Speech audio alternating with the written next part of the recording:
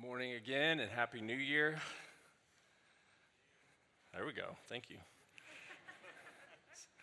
It's all right. You can talk back a little if you'd like this morning. That's a good thing. It's 2022, and I hope you're excited about this new year. I know that there's a lot in store for us. I know the Lord has a lot for us this year. And if you're thinking about how do I get myself on track, what are some things I can do? There's several things that we're doing as a church that I want to make sure you know about. First, if you weren't with us last week, Pastor Carlos challenged our church to hide God's word in our heart over the course of this year. And we handed out some cards. We have those cards outside today. You can get a digital copy via email this week. But either way, get one of those cards, and those cards have a verse for every week of the year. So you can memorize one verse every week of the year. So you can spend all 7 days. Let's do this. Can you do it? All right, so that's 52 verses. And so you can start working on Genesis 1:1 this week. The second thing is we're going to have 21 days of prayer. As we get started this year, we want our church to just focus on prayer together, to seek the Lord together. And we're going to have a guide. We're going to have some prayer times here. You'll hear all about this next Sunday, and it will begin the following Monday, so a week from tomorrow. And then the third thing is, if you're not connected to a group, a class, if you're not in some sort of community with our church, that's so important, so vital in your walk with the Lord. And we want to invite you to do that as well. So if you'll see opportunities for that over the coming weeks, and so be on the lookout for that. Okay. We're going to be in Revelation 21. No better way to start the year than to start it in God's Word. Some people really perk up when they hear Revelation. Oh, that's cool. We're going to read Revelation. So Revelation 21, that will be our main text this morning, verses 1 through 5. You can find that in your Bible. And let me start with this question. Do you ever wish you were somewhere else? I mean, that's an easy question. We all find ourselves from time to time being at a place where we wish we were somewhere else. We're in a meeting that's going way too long. We're like, I wish I was somewhere else, right? Maybe you just, these past few weeks, you had some kind of Christmas holiday party going on, and you were wishing you were not at that party. You just didn't want to go to it. You were wishing you were somewhere else. I know a few Michigan fans in Miami who might have wished they were somewhere else this weekend. Go Dogs! Sorry, Daniel. I saw you over there.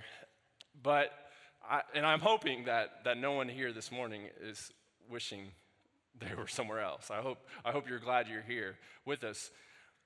But I think about this question because for me personally, this can become a problem. Every now and then, especially, I don't know, it's like cold and rainy, I start wishing I was at the beach. I don't know if there's anybody else who loves the beach. At certain times, there's just like, man, I wish I was at the beach right now. That just sounds so much better than where I'm at right now. I was watching TV and this commercial came on, and there's these people dancing on the beach, and it's for like a cruise line, I think. And the next thing I know, I'm like Googling, how much does a cruise cost? So that's how it works for me. I don't know about you. I think probably all of us have some like escape that we're thinking of, some place or maybe a person that we're with.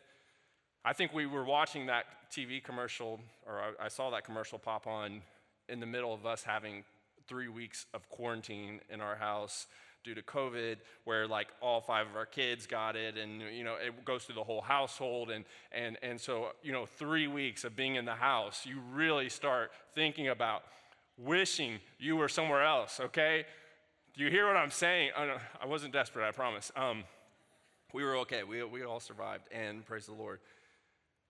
But that can be a desire we have in our heart, and I don't want to say it's a bad desire, but I do want to push into it a little bit as we think about this subject of heaven this morning, because it's possible that sometimes when we have these longings, these desires, that there's something deeper going on. I really believe that. In fact, it was a quote from C.S. Lewis that really got me thinking about this. It's in his final chapter of the book, The Problem of Pain, where C.S. Lewis is reflecting on this idea, and here's what he says. There have been times when I think we do not desire heaven, but more often I find myself wondering whether in our hearts we have ever desired anything else. Think about that. Maybe some of the desires in our heart aren't so random. Maybe they are pointing us to something deeper like heaven. And I hope that you are saying, okay, Joel, I'm tracking with you a little bit. I'm holding out that possibility. But here's what I find interesting. When it comes to heaven, it's not a subject that we give a lot of thought to. Sometimes not more than a passing thought. Now, maybe I'm totally wrong. Probably for some of the older saints in the room, you're thinking about heaven more and more. It's becoming more real and more real. When I talk to my grandparents, that's a fact for them. Maybe you've walked through the loss of a loved one in these recent days, and heaven's been more on your mind. But we're often going through life so fast, day after day, that we're not thinking about eternity. We're not thinking about this next life. And so we have these desires and longings happening in our heart, but then it's not something we necessarily dwell on, or not necessarily something we draw over to say, this could be about heaven. And it's not that we don't believe in heaven. This is really interesting. I'd seen this a couple years ago when the research came out, but basically, if you look at the surveys of people, 3 out of 4 people will say, I believe in heaven. 72% will say, I believe in heaven. That's not just church people, that's everybody. They'll say, yeah, I believe there's a heaven. So here's the tension point for me. We can feel these longings and desires in our heart for heaven, and most people believe in heaven, but yet we don't often want to think about it or dwell on it. And it's not that I think we don't want to. Here's my theory. I think it's that we don't really have a good understanding of it. It's that we don't really know what heaven is all about. We've never taken time to look into it, if you will. From my observation, the enemy isn't trying to get people to stop believing in the existence of heaven, but rather to get people to believe that heaven is something far less than what we would hope for. But I think it's critical that we have a right understanding of heaven. A lot of people think of heaven and they think, oh, it's this big church service that goes on forever and ever. Christian author John Eldredge, in his book, The Journey of Desire, says, nearly every Christian I have spoke with has some idea that eternity is an unending church service. We've settled on an image of the never-ending sing-along in the sky, one great hymn after another, forever and ever, amen, and our heart sinks. Forever and ever? That's it? That's the good news? And then we sigh and we feel guilty that we're not more spiritual. We lose heart and we turn once more to the present to find what life we can. The question I want you to think about this morning is, does heaven impact you right now?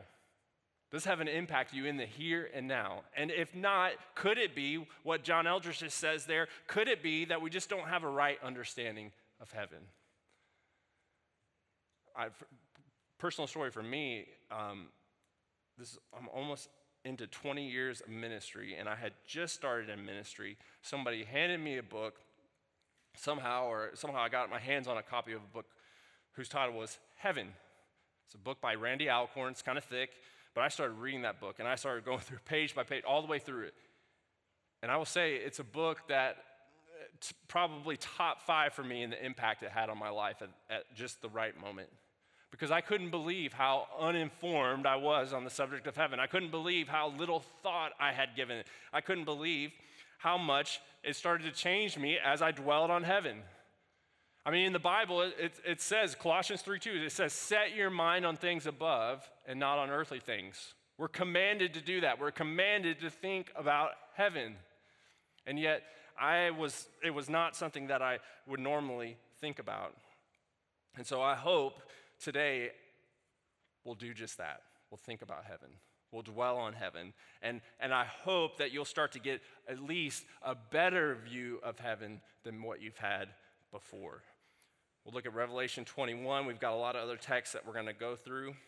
And I want to give you 5 important truths about heaven that we'll see in our text today. Look with me in Revelation 21, verse 1. And then I saw a new heaven and a new earth, for the first heaven and the first earth had passed away, and the sea was no more. And I saw the holy city, New Jerusalem, coming down out of heaven from God, prepared as a bride adorned for her husband. And I heard a loud voice from the throne saying, "Behold, the dwelling place of God is with man. He will dwell with them, and they will be his people. And God himself will be with them as their God. He will wipe away every tear from their eyes, and death shall be no more. Neither shall there be mourning, nor crying, nor pain anymore, for the former things have passed away." And he who was seated on the throne said, "Behold, I'm making all things new." Also, he said, "Write these things down, for they are trustworthy and true." Okay, let's start with this first thought. Number 1, heaven is a real, tangible, physical place. So again, when you think about heaven, the normal thinking about heaven is clouds, sky, fat baby angels, things like this. That's how, and it's not even a joke, like seriously, like you'll see it portrayed in media over and over again with people just floating in the clouds. But when you look at the scripture, it gives you a totally different view of what heaven is. When John speaks about heaven, just in these few verses, one of the main things that sticks out is he says there's a city, the New Jerusalem, coming down out of heaven from God. You have heaven and earth coming together. There's a city. And when you think about a city, this is going to be a theme that threads throughout my talk today. When you think about a city, it's not unfamiliar to what you would already know. When you think of city, you think of all the things that go with a city. You think of people, buildings, commerce. You think of amusement. You think of development. You think of all the things that you would think of in a city. Well, why not think of those things in heaven? This city, Jerusalem, is the largest part of heaven. When you look at all the scripture, from the Old Testament to the New, you'll see this theme of the city. And a lot of people have in their minds, we're going to return to the Garden of Eden. Well, the Bible doesn't describe that. It is a garden-like experience in the city, but it's not a garden, it's a city. In John 14, Jesus is speaking to his disciples. He's about to die, and here's what he says to them in John 14. "Let not your hearts be troubled. Believe in God. Believe also in me. In my Father's house are many rooms. If it were not so, would I have told you that I go to prepare a place for you? And if I go to prepare a place for you, I will come again, and I will take you to myself, that where I am, you may be also." So look at the words. Go back to that verse again. Look at the words that Jesus specifically uses there. In my Father's house are many rooms. If it were not so, I would have told you, I go to prepare a place. These are physical, tangible, real things. We're not floating in the sky in heaven. So heaven is a real physical place. Number 2, the point of heaven is that God will be with his people. If you look again at that verse in John chapter 14, a lot of times we go back to that verse and we think about the mansions. We think about how God is building these rooms. And I mean, hey, that's amazing. That's cool. That's fantastic. But when you look at John 14, what comforted the disciples and what should comfort us is this fact that Jesus said, "If I go to prepare a place for you, I will come again. I will take you to myself, that where I am, you may be also." We get to be with God in heaven. That's the point of heaven, that we get to be with the one we love, as we just sang. And here's the crazy thing. Even though there are times, many, many times, where we would not have sought him out, he continually seeks us out, even when we don't want to see him. He says, no, here's what's best for you to be in my presence and to know me. And ultimately, we know in our hearts, when we get to there's just certain times we get to that place where we know there's nothing better. There's nothing better than to be in his presence. So the point of heaven is that God is with his people. This is explained in verse 3 of Revelation 21. He says, behold, the dwelling place of God is with man. He will dwell with them, and they will be his people. And God himself will be with them as their God. We will be with God. If you haven't ever picked this up, this is the storyline of the entire Bible. I love sharing this with people. I love pointing out this because it was not something I was always aware of. If you go back to Genesis, all the way at the beginning, the point for Adam and Eve in their life was for them to be fruitful and to multiply, for God to set them on this playground of earth and to do great things. And in the middle of that, he said he's with them. He's walking with them. But you know the story. You know how they sinned. They took of the fruit. They're dismissed from the garden, and they're not only dismissed from the garden, but they're dismissed from the presence of God. But God's not done with his people. He chooses Abraham and Sarah, and he says, I'm going to make a great nation of you.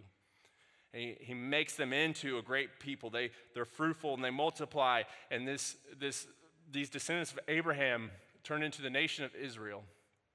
If you track with their story, they end up enslaved in Egypt, and in Egypt, God comes and he rescues them. He brings them out of slavery, but listen to this. When he brings them out of slavery, he does so not just to deliver them from that slavery, but to be with them, to dwell with them. Because as soon as they're out of Egypt, he says, build a tabernacle for me. And the reason for building this tabernacle is that when they actually build it, what happens? When you read the story, God comes and he sets himself down in fire over the people, dwelling right there in their midst. I mean, how crazy would that have been? God wanted to be with his people. They eventually moved the tabernacle all around, and then they built a temple. But eventually they drive God away. And they drive God away, and he's still not done with them. You fast forward through these years of silence in the Old Testament and then the intertestamental period into the New Testament. And there's a little baby that shows up at the temple. Some have called him Emmanuel, God with us. Jesus comes and he's there to be with his people. God wants to dwell with us. And eventually Jesus says to his disciples, listen, it's going to be better if I go away. What? Why is it better? Jesus says, because I'm going to send you my Holy Spirit, and the Spirit's going to come and dwell in you. And that's what happens in Acts. God's Spirit dwells in the people, and his people, just like he dwells in us now. We have the Holy Spirit with us because God wants to be with us. That's the story of the whole Bible. And then we get to Revelation 21, and here's where it's all set right. Because not only do we have the experience of God with us right now in the Holy Spirit, but we get to see him face to face. We get to see him. You know, the Bible tells us that you cannot see God and live. God says in Exodus 33, you cannot see my face, for man shall not see me and live. In 1 Timothy 6:16, it says that God dwells in unapproachable light, whom no one has ever seen or can see. We can't see God and live, but in heaven, free from sin, we will see God. And that it's there where the psalmist says, in your presence, there's fullness of joy, and at your right hand are pleasures forevermore. So when you think about these longings and desires that we have from time to time, like, I was talking about at the beginning, when I was talking about, there's moments where we want to maybe escape. Behind some of those desires, I really believe are deeper longings, like C.S. Lewis points out, for heaven. And not just to be in a place, but to be with a person, to be with Jesus. Number 3, the Bible shows us that there are 2 heavens. Okay, this is where a lot of people get confused and they're like, okay, that blows my mind. What do you mean there's two heavens? Now, I'm not talking about two simultaneous heavens. There's two heavens because John says, Revelation 21:3, he says, I saw a new heaven and a new earth. So that means that there's an old heaven. That means that right now, the heaven that is current will one day pass away, and there'll be a new heaven. So there's two heavens. There's the current one, it's temporary, and then there's a permanent new heaven that will come. So just a few things to think about in heaven right now. We have a few passages that give us information about that. I want to take you to one in Revelation chapter 6. So turn or move your device over or whatever to Revelation 6 so you can read that passage with me. Here's the truth. If you know Jesus, if you've believed in Jesus, and he has saved you from your sins, then you, when you die, you are in heaven. 2 Corinthians 5:8 says, to be absent from the body is to be present with the Lord. If you think about Jesus on the cross with the thief who talks to him, he says, today you will be with me in paradise. In Philippians chapter 1, Paul knows that if he departs, he will be with Christ. So when you pass away, if you know Jesus, you will be with Jesus in heaven. Revelation 6, let's read there, verse 9. When he opened the fifth seal, I saw under the altar the souls of those who had been slain for the word of God and for the witness they had borne. So here are these people who have been martyred for their faith, and John is seeing them. This is before the new heaven. This is in the current heaven right now. And they cried out with a loud voice, O sovereign Lord, holy and true, how long before you will judge and avenge our blood on those who dwell on the earth? Then they were each given a white robe and told to rest a little while longer until the number of their fellow servants and their brothers should be complete, who were to be killed as they themselves had been. So, a few implications from this passage. I want to take you through these quickly. First, you see John sees souls of those who have been slain. They're souls. They're not resurrection bodies yet. That's coming. I'll get to that in a second. They're souls. But yet they have some kind of bodily form because they're given white robes. So in some way he sees them. In some way they can wear a robe. We don't know much beyond that, but there's these people. They're in heaven. Second, in this present heaven, you see some idea of time. The people say, how long to God? They're longing for the justice of God. Third, they're crying out with a loud voice. There's great emotion. They're not like just in some blissful state. They're aware of some of the things that are going on, and they're crying out to God. This is before Revelation 21, where we're told every tear is wiped away. There's a lot happening in them. Fourth, people in heaven are remembered for who they are on earth. Your identity is preserved into heaven. And to illustrate that a little more, you can go to the story in Luke 16. I'll just sum it up for you. In Luke 16, Jesus tells a story. And some people might say it's a parable, but a lot of scholars believe it's a true story. In Luke 16, it's about a man named Lazarus who's poor and a rich man. Rich man doesn't have a name, but the poor man does. And that's where scholars say, we think this is a true story because in no other parable does Jesus actually use the name of someone. We think Jesus is actually giving you a present reality of what heaven looks like when he tells this story of the rich man and Lazarus. The rich man lives his life lavishly, and then there's Lazarus who has nothing, who's eating the scraps of the table. It's this very vivid picture of him with these sores, and there's dogs licking these sores. And when they're in heaven, well, Lazarus is in heaven, and the rich man is in Hades. The rich man says, look, why can't I go up to you? And Abraham says, you can't. There's this chasm here that you cannot cross, neither us nor you. And he says, let me just read one part of it. Verse 25 of Luke 16, Abraham says, "Son, remember that in your lifetime you received your good things while Lazarus received bad things, but now he was comforted and you are in agony." He's saying who you are in this life, who you were in that life and your life on earth mattered to who you will be in the next life. Now, I know this is a commonly held belief for many of us in this room, but it's not always understood. That all the things you do and who you are and your experiences, they build into our life in heaven. That's what the Bible clearly teaches. Okay, so there's a heaven right now, and there's all these things going on. I know, there's way more I could say there. But let me get to this next point that leads us to my fourth point, that heaven, our final home, this final heaven, in Revelation 21, this heaven is where heaven is earth and earth is heaven.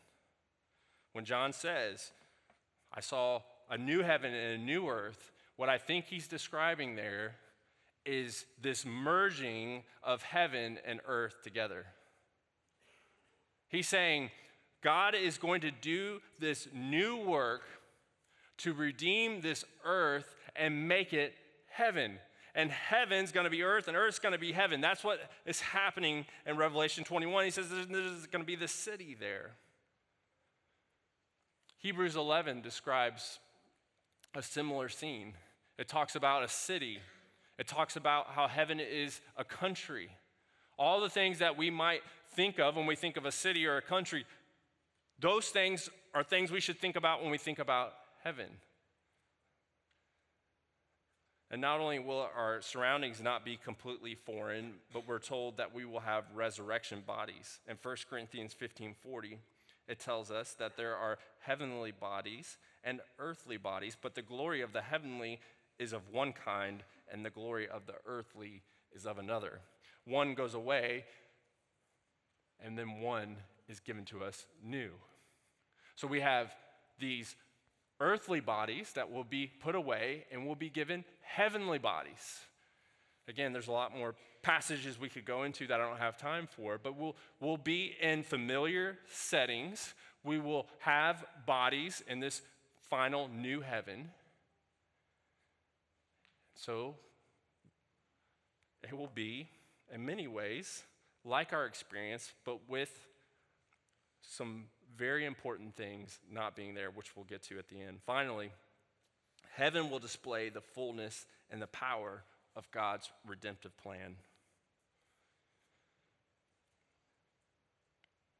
God's plan for redemption is laid out throughout the scripture.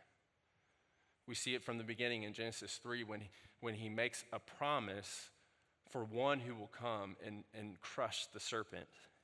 This promised one is the Messiah. It's Jesus. And we know that Jesus will come and he has come, that Jesus came to redeem us, to save his people from their sins. But this plan of redemption goes well beyond just the forgiveness of our sins. God's plan of redemption encompasses all of creation, all of what we know. Isaiah 65, Isaiah 66, 2 Peter 3:13, they all speak of this idea of God creating new heavens and a new earth, that God is redeeming all things. If you go into the Gospel of Luke, you have a story there where Jesus, again, this is the story I kind of alluded to earlier. Jesus is a little baby. He comes to the temple with his parents to be dedicated. And when he's there in the temple, a woman approaches them. Her name is Anna. She's worshiping day and night in the temple, and she's in her 80s. She's been praying and waiting, and when she sees Jesus, she knows this is it. And she sees Jesus, and she cries out. She says, she gives thanks to God and spoke about the child to all who were looking forward to the redemption of Jerusalem. Now, this is a verse we would kind of like fly by and not really think about, but when she sees the Messiah, there's one thing on her mind: the redemption of Jerusalem, the redemption of her city. It's not just the redeeming of her people, it's the redeeming of this place. God redeems all things. In Matthew 19, 27 through 28, Jesus says this, at the renewal of all things, when the Son of Man sits on his glorious throne, you who have followed me will also sit on 12 thrones, judging the 12 tribes of Israel. At the renewal of all things. God's coming to redeem all things. Okay, so what does this mean for us? First, I hope it means to you and to me that we have a lot to look forward to. We have a lot to look forward to. It means that there will be a day when all things are made as they should be. Everything, all of creation. And that one day we will see Jesus face to face. One day we will be in his presence. One day we will know him and be fully known. If you go back to the creation story, go back to Adam and Eve and their story. If you go back to Genesis 3, when Adam and Eve took of the fruit in the garden, God came and he gave them a curse.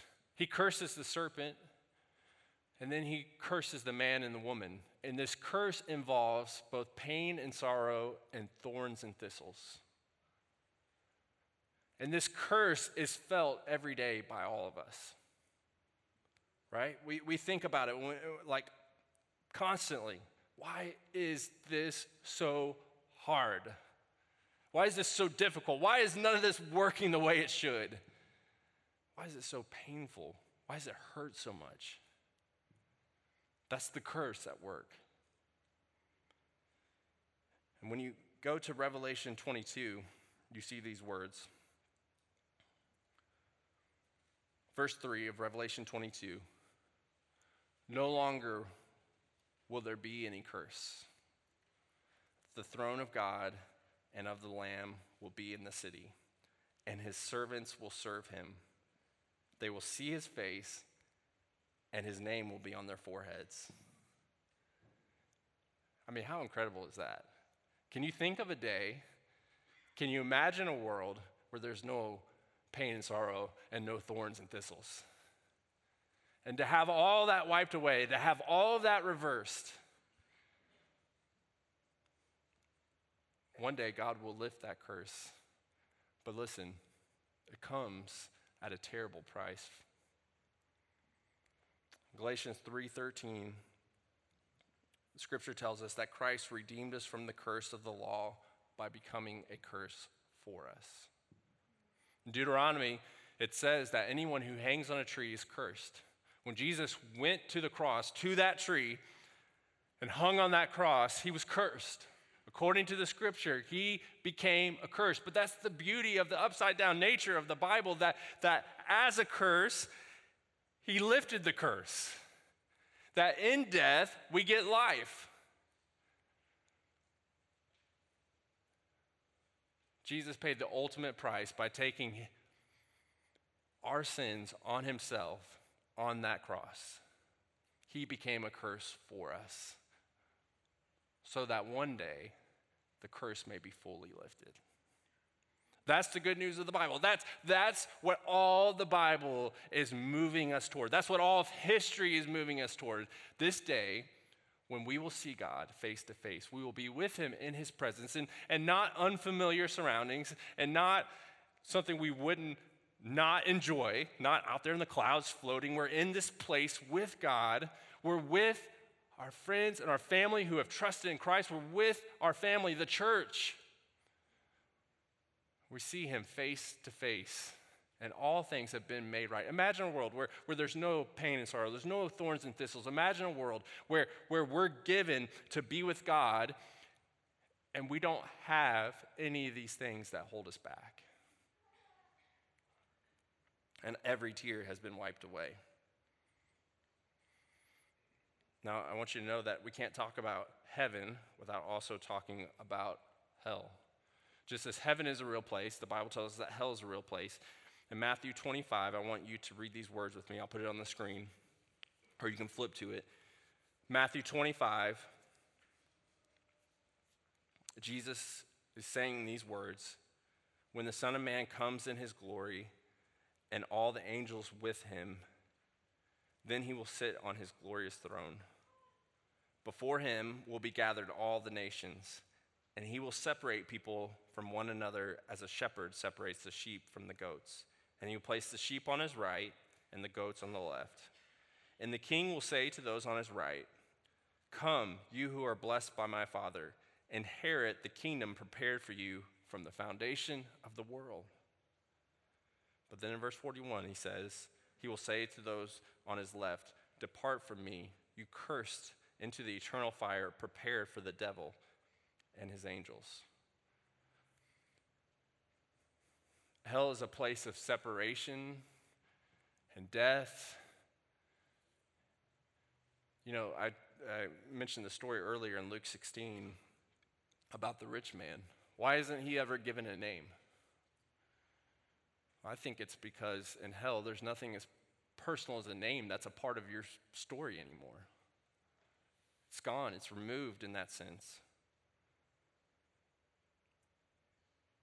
But the good news is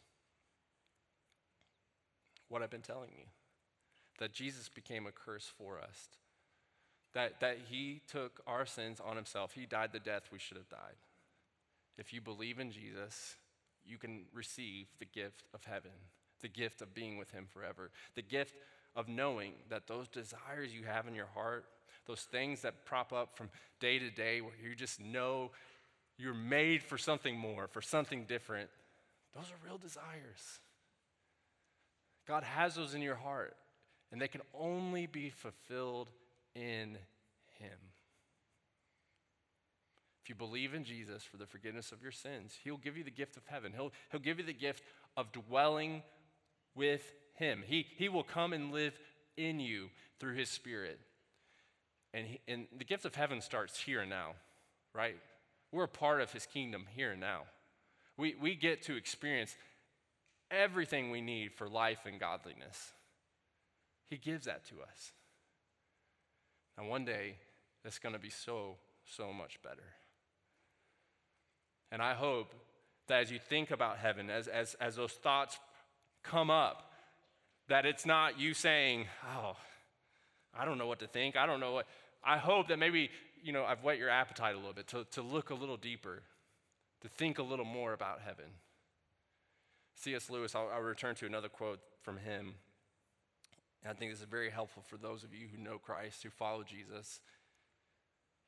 He says, "If you read history, you will find that the Christians who did the most in the present world were those who thought the most of the next." May heaven be on our minds. May we set our minds on heavenly things and not on earthly things in this year of 2022. Let's pray. Lord,